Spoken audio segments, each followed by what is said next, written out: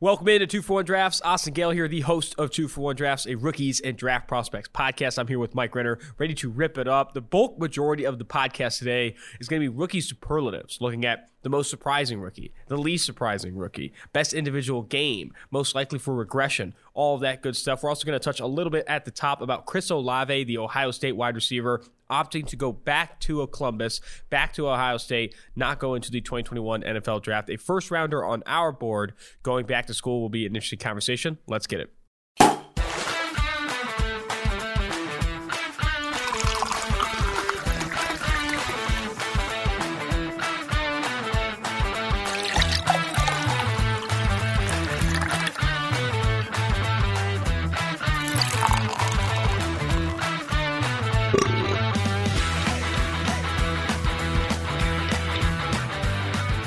Mike, we had an Adam Gase-like start to the podcast, but just before recording, ripped a little smelling salt to get things going here. On the Wednesday morning pods, when we get into the studio at 7, you got here at what, 6:30? I was on here 6:45. Yeah.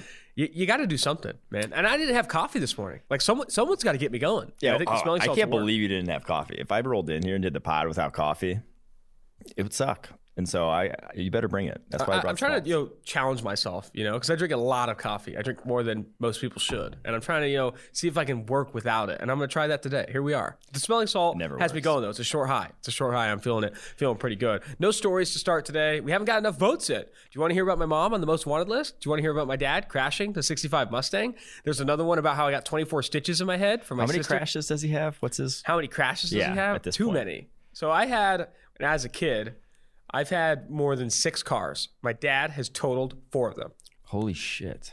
We can get into each individual story, but the first one, my first car I've ever gotten was the 65 Mustang, which is absolutely incredible. Cherry car that he drove once under my possession. And the crash story will save. You got to get your votes in. DM me on Instagram. Leave a reply in the tweets. What do you want to hear? I got the stories. What do you want to hear? We'll get into it maybe on the mailbag episode or save it for next week. But let's go ahead and talk about Chris Olave. I was bummed out, dude. I didn't have a tweet to say. I didn't say anything about it, but Chris Olave going back to school sucks. I think he could be like a legitimate first rounder playing in the NFL at a high level in 2021. Going back to Ohio State's great. We don't know how good that offense will be without Justin Fields pursuing a championship, whatever it may be. And I still think there's opportunity for his stock to get better. Like, how much better is it going to get for Chris Olave? I think we've already seen a lot of what we want to see from him. Yeah. Well, I was actually more surprised. I wasn't surprised that Chris Olave necessarily came back to school. I was surprised there weren't more guys like Chris Olave who were kind of like, I only played a handful of games this year. If I come out and ball out, if I do what Devontae Smith just did, I work my way to the top 10 picks. Now, I'm not going to say he's going to be Devontae Smith, but I was surprised there weren't more, and maybe it's because we'll see some more of the seniors come back to school that didn't have to necessarily declare to be eligible for the draft, but then they have until March 1st to say they're not going to the draft or whatever that stupid rule is. But yeah, Olave, I'm not sure he goes that much higher is the thing. I agree. Like, I'm not sure he comes back to school. He's not going to be Devontae Smith getting all the targets there. They have a ton of talent. Jeremy Ruckert came back to school. They have Garrett Wilson there in that offense, and you're not going to have Justin Fields throwing the football now. Now, I'm not going to say Ohio State, who's the quarterback in their pipeline. His name's eluding me right now. But they're still going to have probably a quality quarterback, but you're not going to get much more of a better situation than Justin Fields. And Garrett Wilson's eligible for 2022, isn't he? Yeah. So Garrett Wilson's probably going to go ahead of Chris Olave. I mean, this guy is like legit. Garrett Wilson awesome. is insane. And they have another former 5-star there, 2 former 5-stars that are going to be working their way into the offense with that. I think it's going to be interesting because he's not going to get pumped to targets unless you see, and you're not hoping for it, but unless you see like a Jalen Waddle-like injury, because Devontae Smith doesn't do what he did if Waddle doesn't get hurt early in the season. Yep. Like, he's not going to have the target share that he had. So it's an interesting one. I feel like there's obviously more to it. You probably want to talk to Olave about why he's coming back. Maybe he's finishing Columbus his degree. Is fun. Columbus is fun. I do like Columbus. Let's go ahead and jump now into the rookie superlatives, Mike. You had this idea to do this for the pod. I wanted to touch on Seth Galina's mock draft, but it's just unadulterated trash. You didn't like it I was going to say, I didn't even look at it. Sorry, Seth, if you're listening. Oh, my gosh. Can we highlight a couple of it before we dive into actually highlight a couple of it. I want to get into just... Let me dive into this real quick. But we want to do also the rookie superlatives here and touch on, some awards from the season. On this rookie class and our thoughts on it. Yeah, gotta talk about. So let's jump through. Seth Galina heavy draft. published this one on Monday. Trevor Lawrence to Jacksonville. Surprise, surprise. Jets picked Justin Fields. You had the Dolphins taking Devontae Smith, which is... He's on the Fields train over Wilson. He is on the Fields train. He does like Fields a lot, which I think is good. He has Micah Parsons going 4 to Atlanta. Bengals taking Penei Sewell. Jamar Chase falling to Philly at 6. Christian Barmore to the Detroit Lions at 7. Little high. Carolina Panthers. He just watched the national championship game. Carolina Panthers picked Trey Lance at 8. I think that'd be a good situation for them. Yeah. Because Teddy Bridgewater's still there. And you're still paying him a decent amount of money. You don't have to start Trey Lance right out of the gate.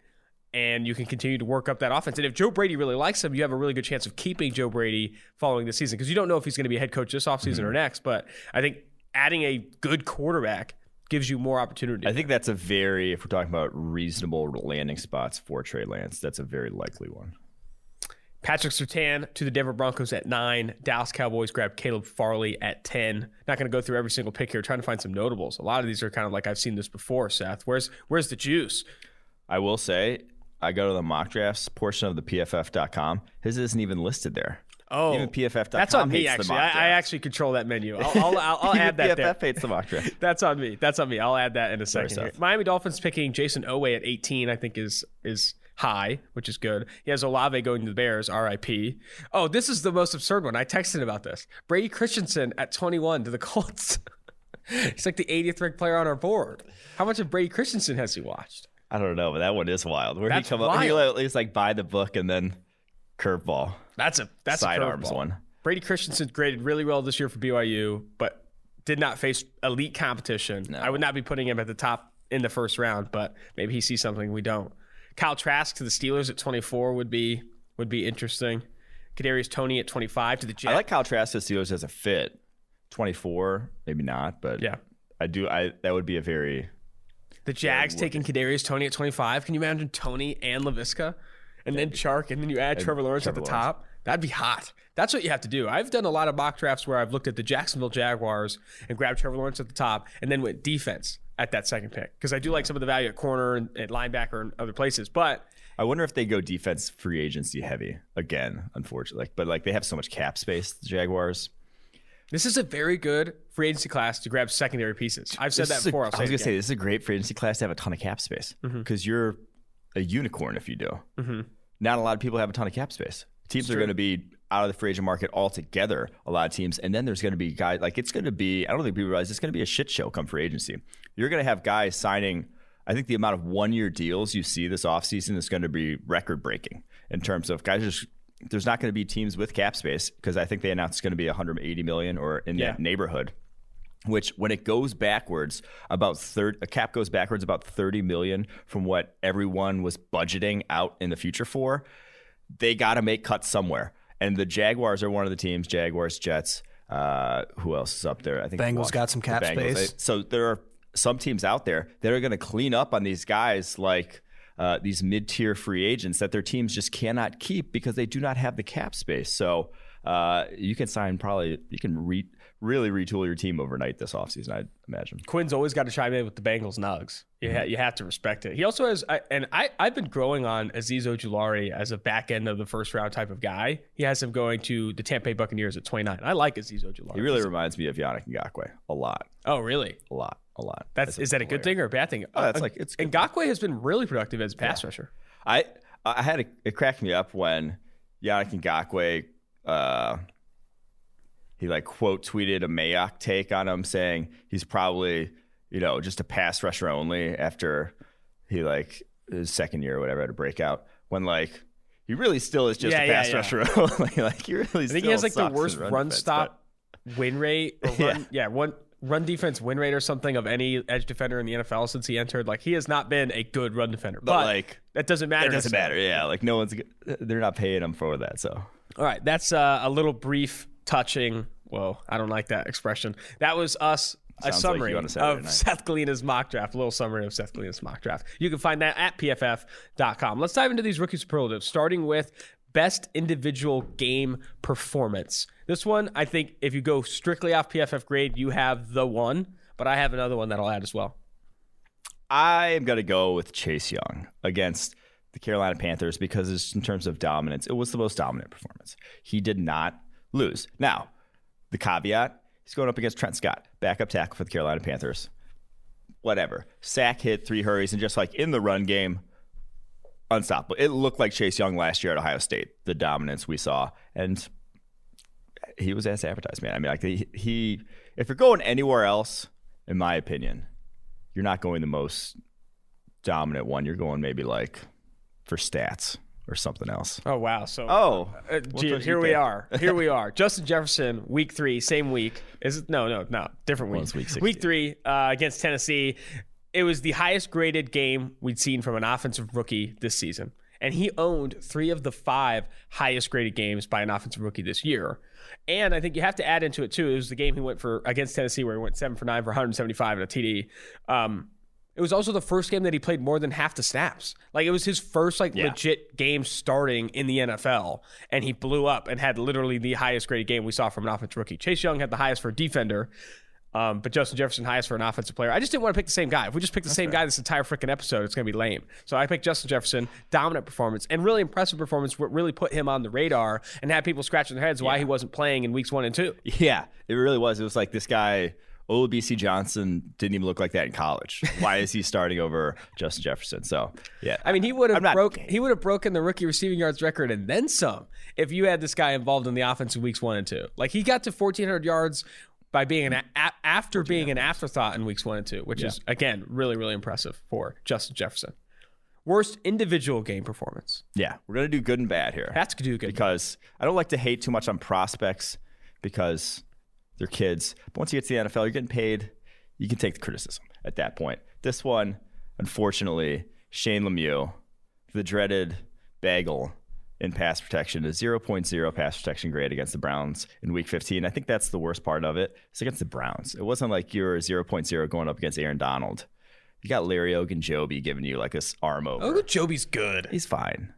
But it's not 0.0 bad. Have you ever heard Neil Hornsby, the founder of PFF, who is from the UK, who has a very thick accent, say Larry Ogunjobi? Can we get like a clip of it and insert I'll try and work on it. I'll talk to him about it because it is incredible. Larry Ogunjobi. And he listens to the podcast, so he'll hear this. But I think he does pronounce Larry Ogunjobi pretty well. The other thing I wanted to add is, you know that clip that kind of got viral because Seth Galina said Justin Herbert can't play? And you just talked about, like, don't be negative about prospects. I feel like every time we get too negative about a prospect, we should play that clip. He can't play. He just can't play. Like, that's what Seth Galina literally says. I feel like that'd be a great homage to. I'm not like worried to look dumb though. That's not why I don't want to skew negative. It's just like no, that's not what I meant either. But that is being very black and white negative about a prospect. Yeah. Like you telling a prospect who is going to go in the first round that he just can't play, and he's talked about it to me too. He's like, yeah, I could have worded that better. Yeah, you could have, because like. That's being overly negative, overly black and white about guys that have every single player in this class has a range of outcomes, you know, and he can't play, probably wasn't on for Justin Herbert, but here we are. My guy for worst individual game performance, I mean, again, Shane Lemieux, a 0.0 pass blocking grade. I've never even seen that, but I wanted to highlight Patrick Queen. He had 3 of the 6 lowest graded single games of any rookie defensive player. But honestly, I don't want to bag on him too hard. Like, playing linebacker in the NFL as a rookie this year was very difficult. You know, so many of the lowest graded games this year, lowest graded players were at linebacker and corner among the rookie class. And I think rightfully so. Like, I think Patrick Queen has a very good opportunity to bounce back next year. I still think he has a lot of tools and a lot of traits that he will develop and be better. You can bet on Patrick Queen being a better player in year 2, and I would not say he's a bust by any means. He got a ton of -1s, and it reminded me a little bit of like Devin White's rookie year. He got a ton of -1s because he would just completely lose a guy in his zone behind him. Mm-hmm. And like that's bad. It's very bad. He didn't get -1s because he couldn't stick with guys. Yeah. Because he wasn't, because the tight end was just running past him down the seam. No, he got -1s because he just wasn't like comfortable in that offense yet. That wasn't really an issue for him at LSU. It's just a lot of those were because, rookie. So we're not writing. Like, I think you'll see a much better player in year 2. I mean, Devin White didn't grade well as a rookie. Devin Bush didn't grade well as a rookie. I think some of these like highly athletic linebacker prospects where you expect them to come in and be like instant starters, instant impact players. He has had splash plays, and so has Devin White. Exactly. In terms of he makes a lot of plays that you're just not maybe him and maybe 2 other linebackers in the class would have. Exactly. So, and I mean, that's honestly a lot with what you're looking for at linebacker. It's very difficult to play linebacker well in the NFL. There's only like 2 or 3 guys in the NFL that you would call good year over year. Maybe just one now. Yeah. Like Bobby Wagner is probably the only and Eric Kendricks.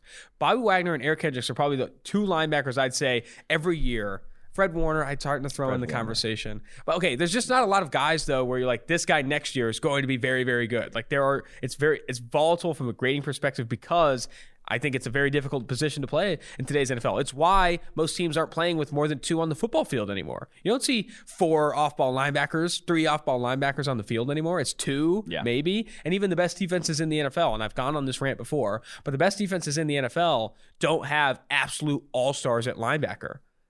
Yeah, I mean, the Rams had maybe the worst linebacking duo in the NFL. Micah Kiser and Reeder, right? I mean, that was who they started in the playoff game. And Kenny Young also, I think. But yeah, I think you sold a few guys short there in terms of linebackers around the NFL. I think Demario Davis is still good. I think Darius Leonard's good. Kill me. I think Levante David's good. But you're right. Like, there's not a lot of guys that are super reliable to be productive year in and year out because like I said, it's also very scheme dependent. Like we saw Corey Littleton go from one of the highest graded coverage linebackers in the Rams defensive scheme, and then he goes to Paul Gunther, and he's literally one of the lowest graded linebackers in the NFL. I think they asked him to do a ton in that defense, and he's played completely. But I think different. that's like the same. I don't want to say it's like the same as Patrick Queen. It's like the learning curve. You have to know everything about a defense to play linebacker well. You have to know like literally everything that's going on a football field. And so if you're thinking about that, even for a second, you're not playing. Yeah, exactly. And I think Patrick Queen at LSU played fast. It was one of the first things you noticed. Like he was moving at snap every play. With the Baltimore Ravens this year, no preseason, abbreviated offseason, Zoom meeting practices. No wonder he's playing a little bit slower than he was at LSU. I think you expect him to get better. Looking now at our next superlative, most surprising good performance from a rookie this year. The most surprising is for the whole season. Yeah. Has to be Justin Herbert for a number of reasons. But like the biggest of which was this was better than the guy we saw even last year in college. That doesn't happen at a lot of positions. I don't know what happened with Tristan Wirfs at tackle, but it certainly does not happen at the quarterback position. You do not play better against NFL level defenses than you do against college level defenses. It just never happens. So that one has to go down as, in my opinion, the most surprising. So that is the obvious one, but I don't want to pick the same guy. I'm going to go with Justin Jefferson, a guy that we didn't have as the number 1 wide receiver in this class. We didn't even have him top 3. And he ends up breaking the rookie receiving yards record, looking very good doing it as well, and winning it on the outside, winning from the slot. I think we're going to get to this later, I think he is bound for some regression in year 2, but Justin Jefferson, I think, was a big surprise. No one pegged him to be the best receiver his rookie season, especially even in the Minnesota Vikings situation. Yes, he was coming in, and there was some Stephon Diggs targets to take over, but he wasn't even starting week 1 or week 2. Like, no one expected Justin Jefferson to have the year he had, and he did with Kirk Cousins and company. I think it was really impressive. I would argue, though, that like our question marks of him weren't such that like it wasn't terribly surprising that once you told me that like he was capable of getting off line of scrimmage consistently against NFL level quarterbacks, then I was like, then he's very good. Like everything else is very, very good. And that wasn't that surprising to me. I think guys more like Tristan Wirfs being the best off right tackle in the NFL year 1 is more surprising to me. And there were maybe a couple other, but I don't think Justin Jefferson would have been my second on that list. I'll just say. That's all I'm saying. Tristan Wirfs being better. I mean, where was he for us on tackles? Was he 4th? He was second. Second. So, I mean, but I just say rookie tackles in general don't play like the best right tackle in the NFL. That doesn't happen ever. He looks like an absolute monster. Like he looks like that's Hall of Fame trajectory when you play that well as a rookie. So wow, that just is like that. Quentin Nelson looked like that at guard, but we expected it. Tristan Wirfs looking like that at tackle. No one expected it, or else they would have been the first tackle off the board. I feel like you get a full understanding why the Bucs were so aggressive trying to trade up and get him. You remember seeing that video behind the scenes? Okay, I was thinking about that the other day, and I couldn't remember, and then I couldn't find the video. Were they going specifically for him, or were they just saying we need a fucking tackle? It's a good I don't question. remember. Which one was it? I'd have to think that they were trying to go get him, Okay. right? Because I think were I the don't other know. tackles I off think the they just board? wanted to get into the tackle class. Maybe they were. Maybe you're right. That's All what right. I remembered it as, but I might be wrong. Most surprising rookie this season on the bad side of things. So not the best, not the most surprising good one, most surprising bad one. This one, to me, not even close. Jeffrey Okudah looked unplayable at times, which he was dead last in the NFL in yards per coverage snap allowed. And if it was like he's giving up a lot of yards, but then making out a lot of plays, you could forgive him. No, he had one pass breakup and one pick all year long. He just was not ready. Now, has any cornerback played well in the Detroit Lions scheme the last 3 years? No. We're gonna maybe get to one of the superlatives involves that a little later on. But to look that bad was very stunning. To see. I mean, he was not supposed to be that bad. He looked completely single different than what we person saw at Ohio State. Who watched him at Ohio State, no matter how low your opinion of him could have been based off that tape, will tell you it was stunning how bad his rookie year was. You know who I think is doing a victory lap right now for Jeffrey Okudah? Do you remember that guy at the Combine who told Okudah that he's sloppy or gets penalties? Do you remember that? And then Okudah told him cut the tape on again, and he remember he worked at the Score Crow or something, and then he was getting flamed on Twitter. Oh yeah, he was talking about penalties. Yeah, and then Okudah said cut the tape on again. That guy somewhere, I think he deleted his Twitter because he was getting absolutely lambasted on Twitter. Oh my god, that guy! He's was having also a victory lap. a scary looking human being. That was our fault too. We were the ones who took that video. Yeah, so we should apologize to that guy. He was the one who asked the question, though. We took the video. We were back there taking the video. That's funny, man. No, he's not having a victory lap. Jeffrey Okudah, I think, plays again. He plays a lot better next year. I think he plays a lot better next year. There's just no way. If he plays worse, well, that will be a surprise. I had a couple here. I think Henry Ruggs, how poorly he performed this season with open season from a target's perspective. Tyrell Williams was hurt. Bryan Edwards couldn't find the field. You had Nelson Aguilar there, and he ended up being a bigger player for them in that role than Henry Ruggs was. Yes, you had Darren Waller, but this was his opportunity in an offense with an accurate quarterback that throws a good deep ball. You expected him to come in and play a little bit better and have more production. He was not schemed targets. He was not involved, purposely involved. He had the game winner. Don't hate on He did have the game winner. He did have the game winner, which is exactly what they should have been doing more of, though. Mm-hmm. Either way, I'm not okay. Again, I'm not that surprised in a bad way with Ruggs because it's Derek Carr. Derek Carr was never going to throw him the ball. Yeah. That was just not the routes he likes to target. But Nelson Aguilar did more better down the field. I know. Yeah, that is, I guess, the little surprising thing is that Aguilar took more of that role. But yeah. I mean, I never expected Derek Carr and Henry Ruggs to lead the league in deep receiving or deep yards, but I expected him to have a better role than Nelson Aguilar. Mm-hmm. Literally, when they were going into games where he did not have a target until the fourth quarter. How are you not scheming him targets, scheming him screens? Because you go back to his Alabama tape, he did not have a ton of deep receptions. You talked about that a ton in the draft class. Yeah. I mean, in the pre-draft process. Why aren't you scheming him slants? Why wasn't he first read on more of these throws? He was your guy. You drafted him first of all these receivers in this class. I think some of that, and I've heard some of this from people, that he was slow getting the offense, slow understanding the offense and getting that connection with Derek Carr. You have to think he goes better in year two. Because if you are overall not quick with every playbook, which no one is, I mean, not everyone is, and then you add in the no preseason and the Zoom classes in the offseason. Again, if you're thinking while you're running a route, you're going to run a shit route. Yeah. The other guy I had here was Andrew Thomas, number 1 ranked tackle. He played better of late, but I expected him to hit the ground running at least a lot better than what he did out of the gate. Yeah, I can get on board with that one. That one was very surprising. Now, if you take into account the fact that the entire Giants offensive line looked like they had never pass protected before. I mean, they fired their offensive line coach. They were disastrous in terms of dead last in the NFL. I mean, he played a lot better, too, and they did once after they fired the coach, too.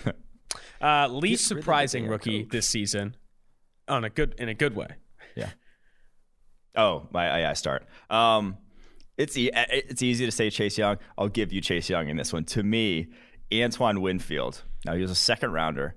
How was that least surprising? If you just watched him at Minnesota, you kind of knew, hey, if he stays healthy, he's falls the second round because of multiple ACL tears. He stays healthy.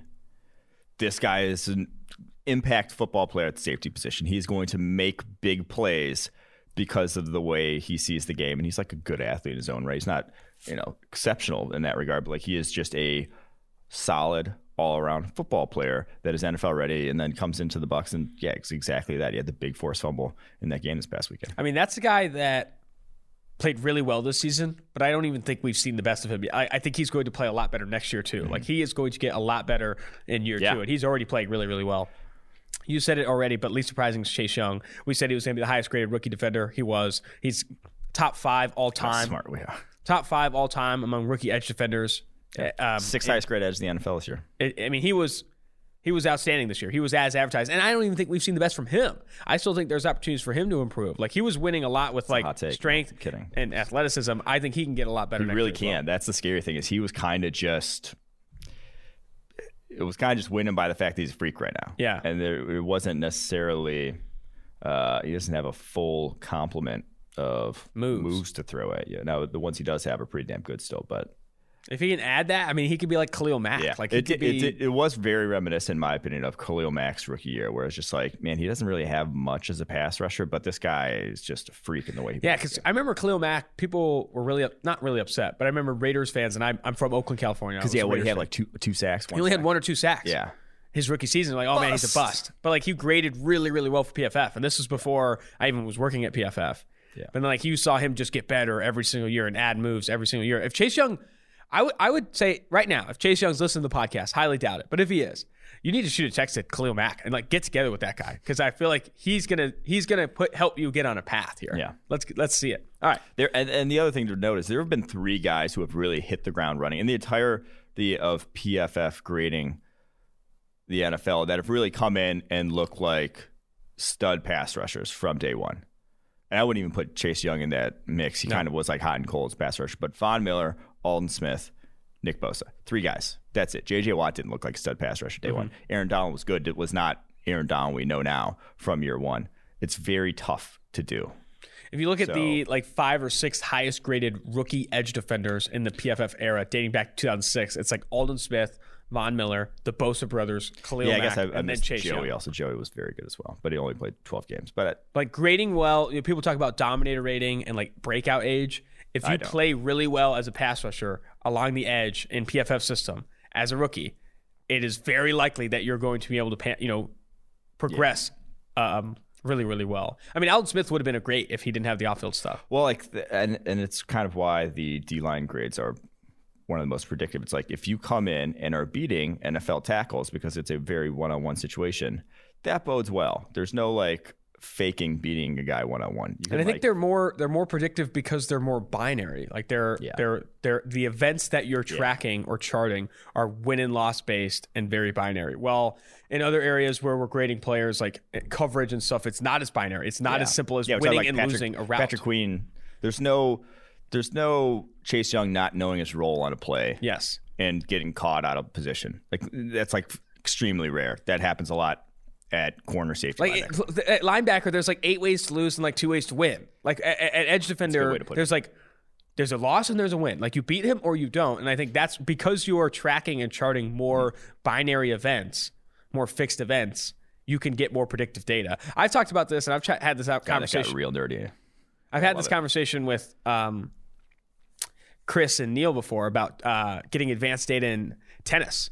There are fixed events in tennis that I think you can get more advanced data for. If you cut the court into like 16 quadrants and you looked at, X player's forehand into like A1 or A2 and how often those are being returned, like you have such fixed events that you could get like some legit predictive ass data in tennis. I don't know if we're going to do it, but I think we could. Tennis isn't as popular as football, but I've thought about it before. But anytime you're looking at sports where there are these fixed events, you can get some really good analytics. Yeah, I agree. I mean, it's why football was late to the game. Like baseball, analytics took over baseball because that's the most fixed event sport in the world. Yeah. Like it's pitcher to batter, set number of pitches. All this stuff is very, very fixed. While with football, it's such a free-flowing sport. Soccer, basketball, it's taking more time for people to find valuable analytics, valuable ways to evaluate talent and players in those games. And we're getting closer. We're getting closer. All right, that was a little bit of a rabbit hole. Let's get out of it. Least surprising rookie this season in a bad way. Or the least surprising rookie this season that played poorly and we expected him to. Yes. There you go. I'm going to go with Austin Jackson, USC tackle. Another one where he got drafted, everyone's like, well, he's not good now, but like you're hoping he's good later. And the reason that it's not surprising whatsoever was he faced 3 guys his last season at USC that ended up getting drafted all season long. In those games, Bradley Anae, Utah edge, 45.3 pass blocking grade. Julian Aguilar, Notre Dame edge, 53.7 pass blocking grade. And AJ Epinesa, the Iowa edge, 61.8.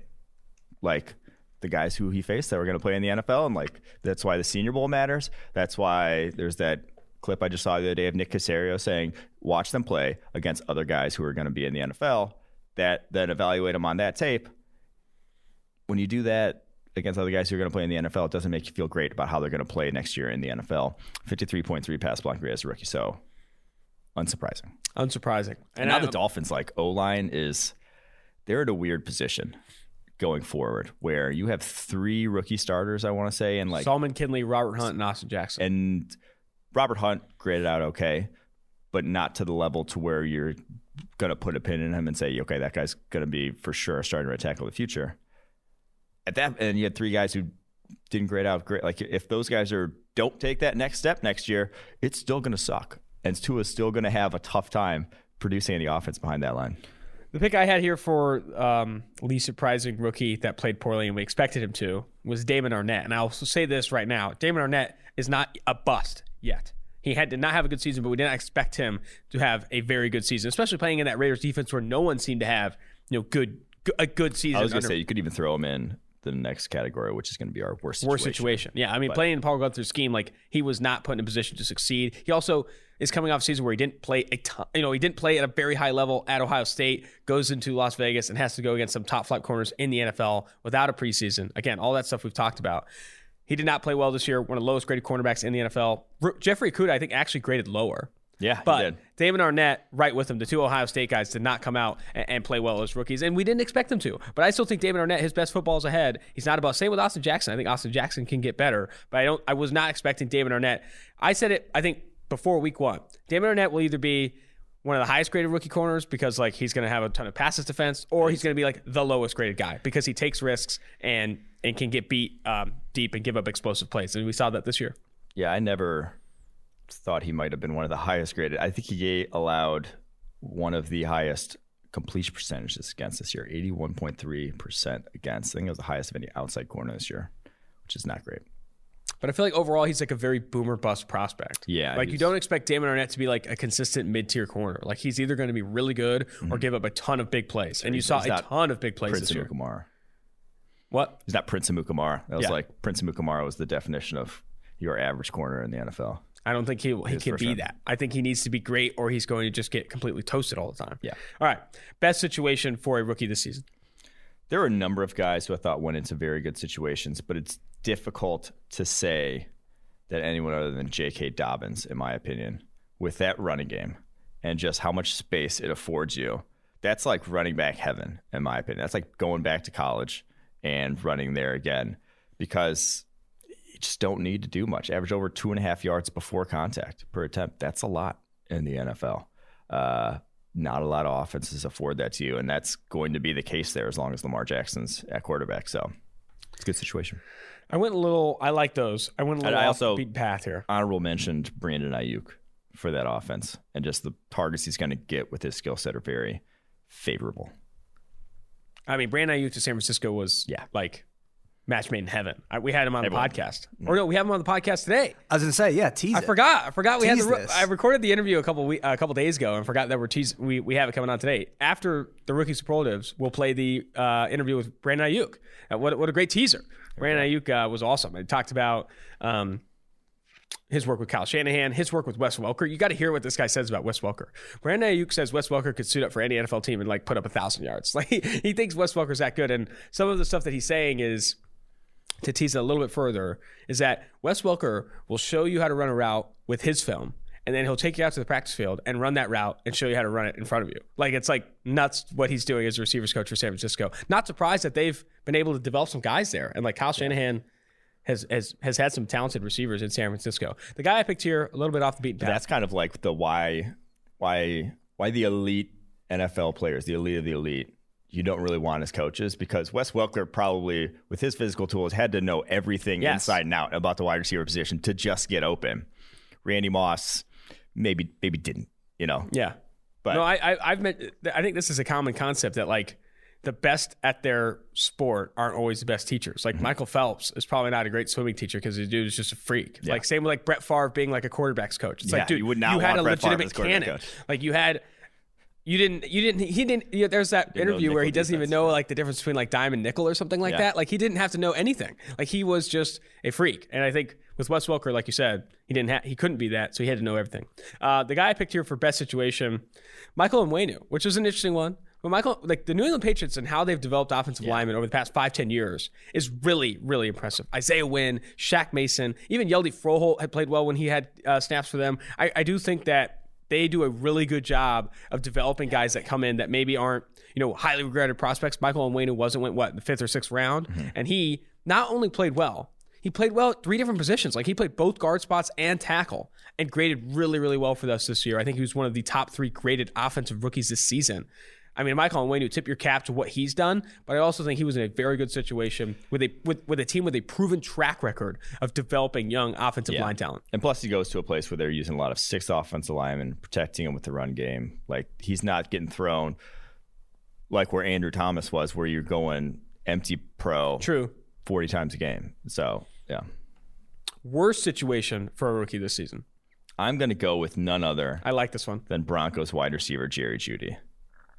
Not to protect my priors, but he actually got boned by his quarterback situation there. He didn't help out himself. 12 drops, not great.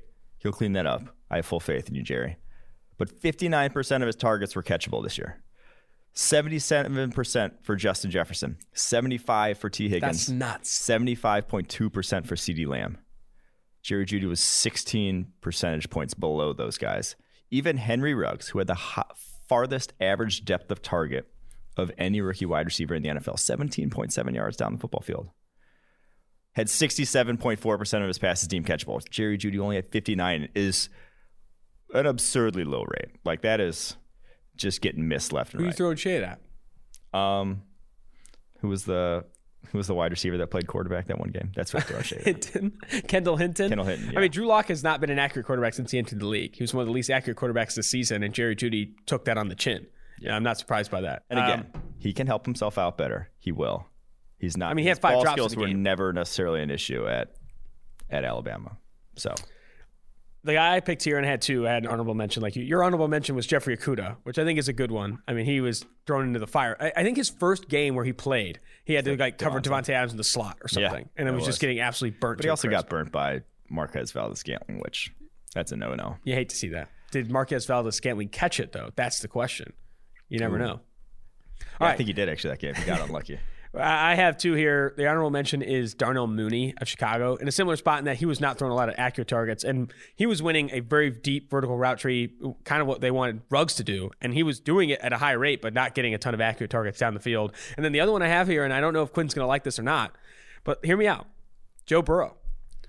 Joe Burrow went to an offense that had a receiving core that was vastly overrated. I can't tell you how many times I went on a Bengals radio hit after they drafted Joe Burrow, and they said, well, this receiving core's pretty good. Tyler Boyd, AJ Green, dude. You just got to get him involved early. John Ross, maybe he's something. Like, there were people this offseason, before the season, said John Ross. Everyone's talking themselves into John Ross, was why. People were even talking themselves into Auden Tate. Like, it's like, okay. That was too far. It got to a point where I thought originally when they drafted Joe Burrow, I was like, this receiving core is better than maybe people think. And then it got to a point where I was like, oh my God, you guys are overrating it. They're not that good. Yeah, it was that Joe Goodberry, the Bengals guy, had tweeted that picture with the Bengals 5 wide and says, show me a better 5. Which is your and I was like, oh my. Like I don't even think things got a little out of hand. Tyler Boyd is the best receiver on that team. Maybe T. Higgins overtakes that. But like Tyler Boyd plays in the slot. And like if you don't have 2 outside guys that win consistently, you're not going to have a good receiving core. I'm sorry. Yeah, everyone thought AJ Green was going to be AJ Green again. And AJ Green was maybe one of the worst AJ Green we've seen. Worst AJ Green was one of the worst like outside receivers in the NFL, like full stop. And then people thought John Ross was going to actually know how to run the offense this year, which after 3, like, fool me thrice. Joke's on. I mean, the off-field stuff we've heard about John Ross that we probably can't speak to, I'm not surprised. Oh, can I say that one John Ross? I don't think you can. Okay. I think we have to keep that one underneath. I don't know. That one's not like. I don't like it. Whenever he gets out of the NFL, we could tell. Yeah. When he gets out of the NFL, that's fair. You don't want to hurt. I mean, this guy's still trying to make it in the league. Yeah. But I didn't in this whole conversation about Joe Burrow being in a bad situation. I didn't bring up the offensive line. This team was starting Bobby Hart and a freaking literal turnstile, a carousel of candidates on the interior offensive line. The only constant was Trey Hopkins. Like both guard spots, they were just flipping back and forth. I don't know who could block for him. Yeah, I mean, it is actually. I flip my vote. I go Joe Burrow too because it tore his ACL. His situation. Yes, his situation cost him. So those are the first two items, and then the third one being. Zach Taylor is still a very young offensive play caller, and you can't be super impressed with what he's done so far as a head coach from a play calling perspective. Just call it what it is. Just say it. Well, I don't know what to say. What are you trying to get me to say, Quinn? I won't say it either. I think with Zach Taylor, I think he's built a very good culture. Everyone I've talked to about Cincinnati Bengals and that roster. Yes, you're lying. No, I swear. Everyone I've talked to. There's those articles about their culture and that the veterans hate them. I think he was creating a culture where he wanted to push the veterans out, but I feel like the young players do respect him. That's what I've heard. Maybe not. I don't know, man. Some of that, my source on that was Solomon Wilcots, former Bengal. My thing is, he has no track record of success whatsoever. Yeah. If you're not bringing over Sean McVay's actual offense, like if you aren't running the exact same thing Sean McVay did, you are not why they hired you. And he's not running the exact same thing Sean McVay did. I mean, he's trying to do a combination of that and like what they ran at LSU. Like, it was. It's tough. It's hard to watch. It sounded like he just turned over the play calling to Joe Burrow is almost what it seemed like. Yikes. It's like, hey, Joe, what do you like most? Oh, empty? Oh, we're going to run empty 50 times a game then. With my offensive line? Absolutely. Yeah, exactly. It's like, let me do whatever you like. Imagine running any of their tight ends on a route as often as they did this year. Like, they ran tight ends on a route way more often than they probably should have. I mean, I think you got to keep a lot of those guys in the block next year. Yeah, that's the thing. It's like, you got to know your personnel better than I don't know. Yeah. The other thing, too, though, I think you brought it up a little bit there, and this is a little bit of a tangent, but you have no track record. You said you have no track record of success, no previous track record of success. Unless you count his stint as the UC offense coordinator, where they had the 123rd ranked offense in the country. No, I don't. Let's just say it. He's not a very good coach. That's what I was insinuating. I like it, Quinn. He's not a good coach. He was sitting over there. I didn't want to say it. I didn't want to be the asshole, but here we are. It's just Bengals fan out here hurt. But what I was trying to get at is no previous track record of success. That's going to be already very difficult to create buy-in. Something we've talked about with all the successful coaches in the NFL have buy-in from their players. You create that through winning or developing a culture that people want to play for. Your best players want to play for. He does not have that buy-in from winning so far. Yeah, you got to be like creating it somewhere else. You got to be like, I picked that ball off in the Super Bowl. Yeah. You have to have something though. Robert Saleh is not going to win 12 games next year, but I think you can expect him to have buy-in because just from what we've heard from players that have played for him, I want to die for this guy. Yeah. I will go to war with Robert Saleh every single week. Are people saying that about Zach Taylor? I haven't heard it yet. Quinn's not saying it. I mean, just like if you watch a press conference. It's not surprising, though. We'll see. What did you think of the Arthur Smith video? Did you see the one? Arthur Smith saying he's excited to join Atlanta. It was the most monotone thing I've ever seen. Rise up, Atlanta. It was brutal. I'm super excited to come to Atlanta. My family moved to Atlanta. Like Go Hawks or something like that. Not Go Hawks. Go Falcons, something like that. All right. We got to get through these superlatives here. Most likely year 2 breakout. I'm going to go with a guy who was unfairly lampooned earlier in the season or written off, Isaiah Simmons of the Arizona Cardinals. He was a different player over the second half of the year. He looked like he could actually a playmaker. Everyone just remembers that week 1 game where he couldn't cover an angle route, 70 yards to the house. It happens. Against the Niners? Against the Niners. Happens. That did not happen, though. The rest of the year was a much better player. I think year 2 in that defense, you see a much different player. My guy is Laviska Shenault Jr. with Trevor Lawrence in Jacksonville, ready to light it up. Urban Meyer using him in that Curtis Samuel role. People are already, the fantasy community is losing their minds with Laviska Shenault and the opportunity he might have in Jacksonville next year. I'm excited about him too because you saw late in the season. I mean, he was getting scheme targets. Laviska Shenault Jr. was getting schemed more targets consistently in opening game script than Henry Ruggs could dream for. Mm-hmm. And I think that speaks to the type of player he is and how excited they are about Laviska Shenault Jr. They're using him in the backfield, they use him in the slot, use him outside, and they found ways to get him the football. Good in contested catch situations. That's the underrated piece about Laviska. Ball skills were there. He's an athlete, yes. If he can stay healthy, which he has been, I really do like Laviska Shenault Jr. as a breakout candidate. And that's the thing. Everyone's like, oh, what's Urban's offense? What's he bringing to the Jaguars? His offense, the tenet of his offense, is get the ball to my best players. That's the tenet of his offense. Hard to look at that offense and not think that you want the ball in Laviska Shenault's hands more. So it probably will get there. I also think looking at what Urban Meyer has done over the years at Ohio State is he's been very receptive to changing things in his offense to get to identify new best players and no, yeah, that's what I'm saying. Like there is no one offense. Yeah, it's not one thing he runs. Which the best offense coordinators, the best play callers do that. Like they say, hey, this is where I roster strengths. Mm-hmm. This is how I can win football games. Because talent ultimately trumps all at the end of the day. Like you still have to have it. There's no faking talent. Yeah. An honorable mention I added here was Derek Brown, who played a lot better down the stretch. He had a very bad start to the season. Was getting bullied by Richie Incognito, Gabe Jackson, Rodney Hudson early. Raiders game was tough. It was ugly. But I think he played a lot better down the stretch. Yeah. He was way better of a pass rusher than we really expected down the stretch. I mean, he had I think 3 total pressures in multiple games down the stretch of last season. I think you're going to see a better Derek Brown next year as well. Guy who grades better than 60, better than 70.0 overall. Most likely year 2 regression. This one is obvious. This one is the most obvious. I'm going to get hated on for this. No, but it's so obvious. It's very obvious. Justin Herbert, Charge quarterback. I was talking to Bruce Gradkowski, and he agreed with the take. He's like, when fans come back, and it gets loud on the road, I don't think Justin Herbert's going to be the same guy. Wow. Because that was kind of one of his biggest issues at Oregon, and that's going to. It almost just has to, and because, like I said, the most surprising, he was a different guy than we even saw at Oregon. He had a 75.1 passing grade under pressure, the highest in the NFL, highest we've ever seen from a rookie. He was never even close to that high, even at Oregon. His grade last 2 years under pressure at Oregon, 58.2 and a 48.8. He was bad under pressure, like most people are. And for him to do that in year 1,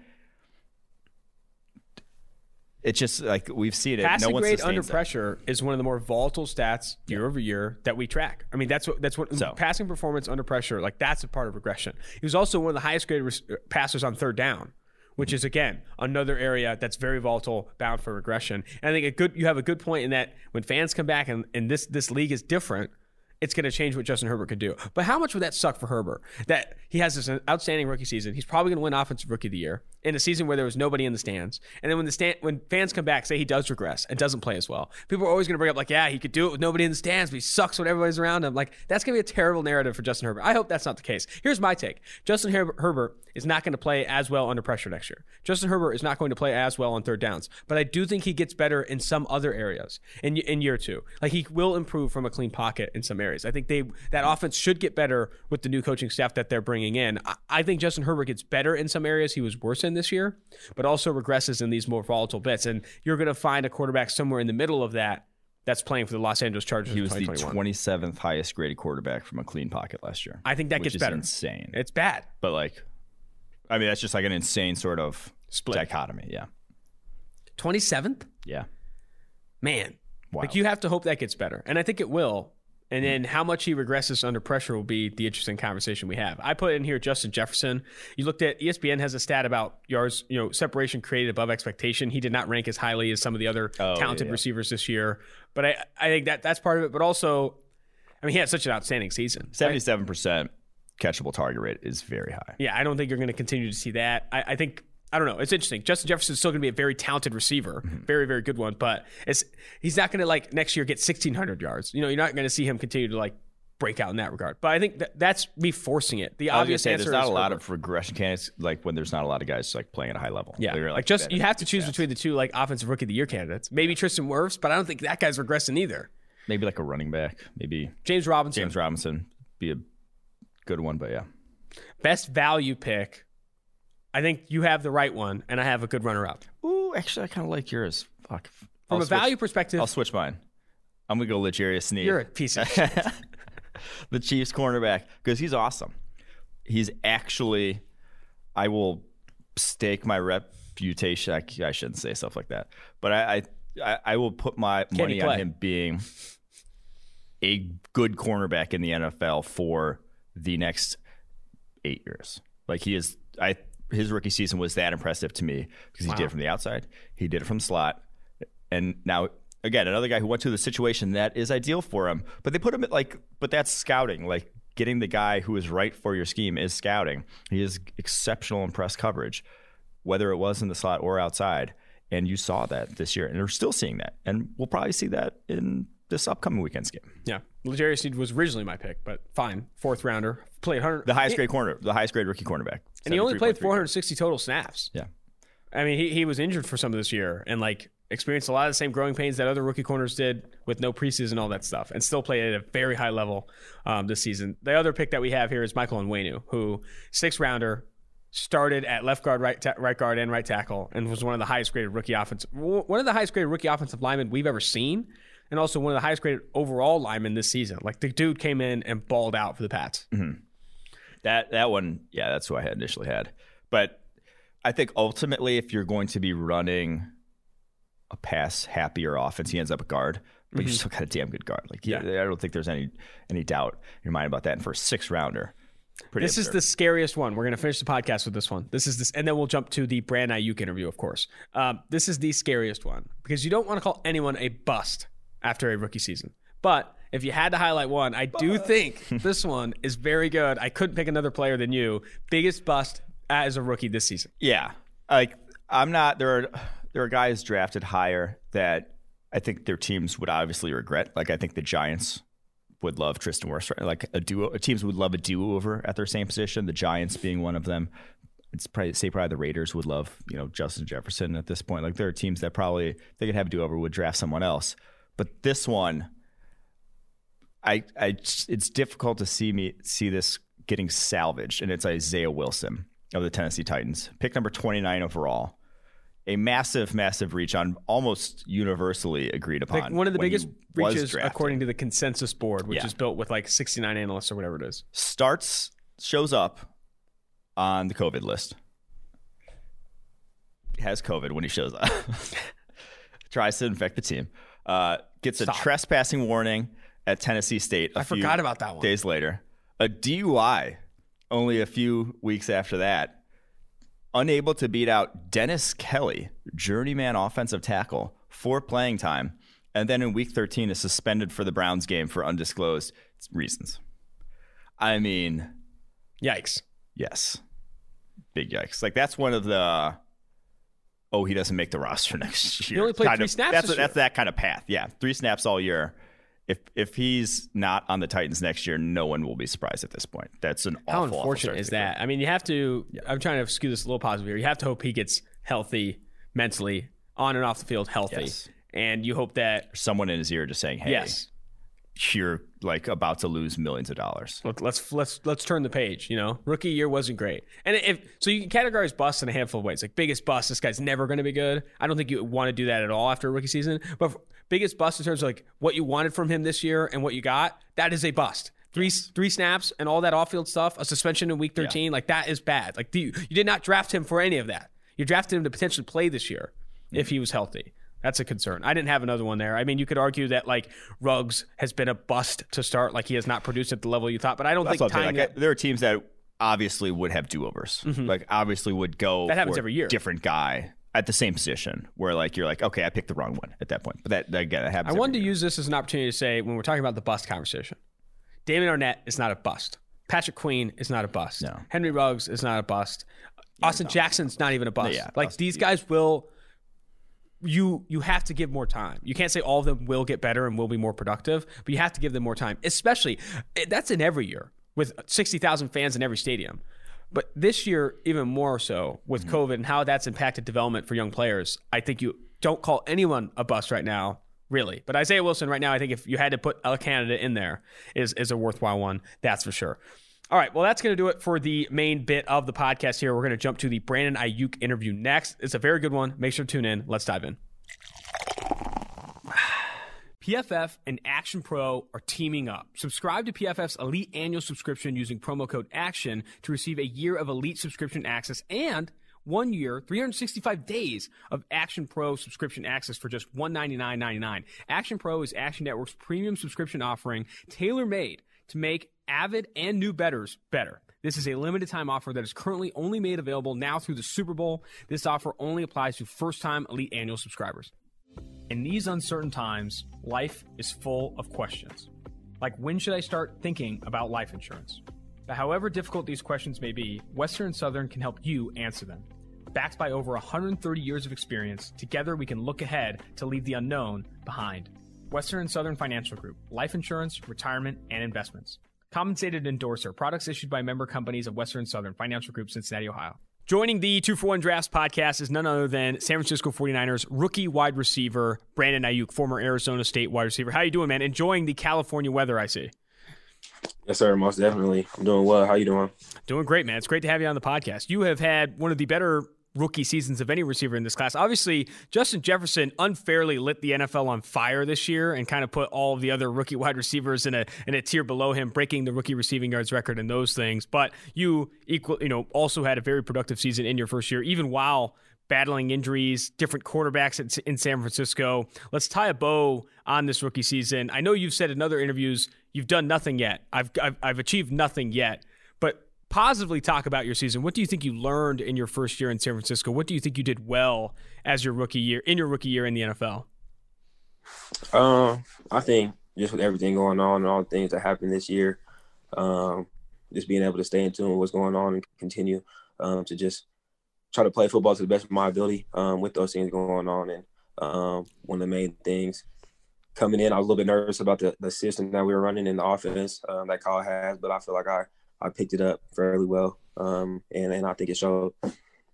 Let's talk about Kyle Shanahan's offense a bit. I think a lot of media pundits and people that follow the NFL talk about very complex scheme. He gets his receivers open. The run concepts he runs are some of the most diverse in the NFL, but he schemes wide receivers open. It's a big thing he talks about, and he wants guys that can make plays after the catch. How do you think your role changed from Arizona State, where a lot of people, Daniel Jeremiah, another draft analyst here at PFF, talked about you didn't run a ton of different routes at Arizona State. Your role was somewhat limited compared to what NFL offenses run. How much did your role change going from the Sun Devils to the San Francisco 49ers? It changed a lot. I went from Arizona State, I pretty much played on the left side of the field at X and stayed there. But when I got here, I moved all over the field from playing on the left, playing in the slot, playing outside, moving all over around the field. So that was running a lot more routes. Like I said, running routes from the slot, running routes from outside, and just pretty much running every single route. And you're still getting better as a route runner. You were a running back early in your collegiate career or in high school. When did you make that transition full-time to wide receiver? My freshman year of junior college was my first full-time season as wide receiver. When are we going to start seeing Brandon Aiyuk in the backfield? Have you talked to Shanahan at all about maybe getting some running back reps here? No, I'm cool. There you go. And so, you're not being exclusively used as an outside receiver, getting moved into the slot. I'm sure a lot of that improved route running and expanded route tree, you have to credit a lot of that to Wes Welker, the San Francisco 49ers wide receivers coach, longtime NFL wide receiver. What impact has he had on you? Because I know right after you were drafted, you had an interview with the San Francisco 49ers, and one of the first things you brought up is, I'm excited because I got this guy Wes Welker on the sidelines with me. How much of an impact did he have on you this year? So much of an impact. It's been great having him. Just having a coach that he can still do it right now if he wanted to. So I know a couple times this year he put his cleats on and can still move. But just having him, he could not only tell you what to do and what it's supposed to look like, but he can pull up film of him doing it previously versus different looks. So it's just amazing to have a person like that being able to coach you. And just walk you through things and show you and tell you what to expect and how to be different looks. But it's been great having pretty much a Hall of Fame receiver being able to coach me. So it's been special. We need to get footage of Wes Welker in practice, putting on the cleats and showing it up. I'm sure there'd be some NFL teams calling to get him on the football field here pretty soon. That's also a humble flex. Yeah, let's see some route concepts here. Oh, there's me doing it perfectly. That's a great use by Wes Welker here. I'd also like to talk about some of the top matchups you had this year. You move around a lot of bit. Played mostly on the left side, but also moved into the slot. Who are some cornerbacks you faced this year that gave you some fits that you felt like really helped you grow as a route runner, as a player in the NFL? Richard Sherman, Jason Verrett. Good call. Emmanuel Mosley.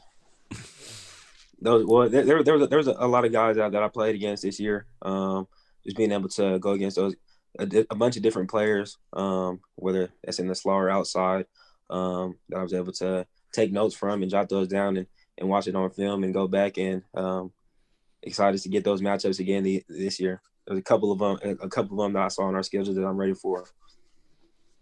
So looking at your season specifically, it was kind of this week 7 where a switch flipped. You started to receive a ton of more targets in the offense, had a lot more production from week 7 onward. I think you had 7 targets, 10, 11, 9, 16, 13. Was that a focus by Kyle Shanahan, or was that you kind of like finally coming into your own in the NFL? Do you feel like a switch kind of flipped in week 7? I think that was just kind of I'm not sure exactly why that was. It was just pretty much situational, I believe, just with the guys who went down. I had a role, and that role kind of changed a little bit when the situation changed. So I'm not sure exactly why that was, but my thing coming into the season was I'm not sure how many opportunities I was going to get or where my opportunities would be at, but I'm just trying to make the most of those opportunities that I did get. So, yeah. What's the competition like between you and Deebo Samuel? Similar players, very good after the catch, and Deebo Samuel kind of built like a running back in his own right and had a similar collegiate career as you did. What's the competition like between you and Deebo Samuel, and how much did you learn from him this season? I learned a ton from him. Our thing is to go get paid. We want to both get paid. We want to be great players in this offense, and just do good things together. So our main focus right now is to get healthy this season, and just bring a new attitude, new approach to the team this year, and just boost our whole entire group. So let's end on this and look ahead to this offseason. I know you've said that you want to work on your body this offseason, try and get right, try and stay healthy. I know you battled some injuries this season. What exactly does that look like? Are you setting any goals, any weight goals, any testing goals, or is it really just an overall approach to this offseason about getting healthy and staying healthy? I think for every football player, it's a little bit different for everybody. But everybody knows when that feeling that you get when you're in tip-top shape, when you feel fast, you feel explosive, you just feel right in everything that you do. So that's pretty much the main goal, is to realign my body, make sure everything's lined up, get stronger, cut down on body weight, faster, stronger, and just get back that feeling of I know that I'm at my tip-top shape and ready to play the best football that I can. Can't wait to see it next year, man. Really appreciate your time. Have a good one. Brandon Aiyuk, going to get healthy this offseason, going to continue to work with Wes Welker, and going to dominate next year. I'm excited for him in San Francisco. I mean, he's one of the more fun to watch rookies this season. I thought he outperformed my expectations. I was not as high on him as you were. And I think the biggest thing, and we talked about this in the interview, was he admitted to it. I did not run a ton of routes at Arizona State. No one knew. And he was a JUCO transfer. I did not run a ton of routes at Arizona State. And San Francisco, I run a shitload. And I look a lot better doing these. And I think you see that. And I think he's going to get better in year 2 as well. Yeah, and I feel like if I had Wes Welker in my ear, I could I could make some noise from the Stop. side. I knew you were going to say some shit like that. If Wes Welker was coaching me up, I'd probably throw up 1,000. I'll like $750. Quinn could probably get $400 in that offense. Not $400, 400 yards. I really was going to say when we had the Bengals conversation earlier, in talking about how they couldn't separate and stuff, I do legitimately believe if you put me out there on the field with that group, I would not be the slowest one. That's incredible. I mean, is that crazy? I don't know. That might be crazy. I don't know, dude. I don't know. Wait, we could organize that. We could set that up. We're including offensive linemen. Okay. If you're including offensive linemen, tight ends, if Jonah Williams is asked to run a route, maybe you might beat him. Could you create separation against Jonah Williams? Yeah. Oh, yeah. Fair. I like the confidence. Oh, yeah. That's going to do it for the podcast. Make sure you are reviewing, and subscribing to the podcast on Apple Podcasts, Spotify, wherever you get your podcasts. And it's the mailbag episode tomorrow. Get your questions in. We already have a lot. We have so many. It's going to be tough to fit these in again, but we have a lot of questions, but get yours in. The best way to get your question in is to leave it in a review of the podcast on Apple Podcasts. Any other way, it's going to be tough. I was going to say, we need a hierarchy of question answering to give to the people so that they know, hey, if we do it here, that's our best chance. Mm-hmm. So it's Apple Podcasts. Then after that, I don't know if you can leave reviews anywhere else. Can you on Spotify? I don't think so. YouTube, kind of. YouTube. Comments is I would say Apple Podcasts. Then the highest voted YouTube comments. The highest voted YouTube comments. Then Twitter replies. Then Twitter DMs. And then IG DMs. Then smoke signals. Something along those lines. Find your way to get the question in. Yeah, I feel like we'll just DMs. I think those are easier to keep track of than replies. DMs are easier than replies, that's for sure. So You guys are just fishing for Instagram DMs now. Smart. Austin, you're private on Instagram. I know. I need to turn that on. Yeah. Let it loose. Show all the half nude photos of you. They're great. They really are great. Man, what a podcast. Until tomorrow, man. Austin Gayle, Mike Renner, 2-4 Grass.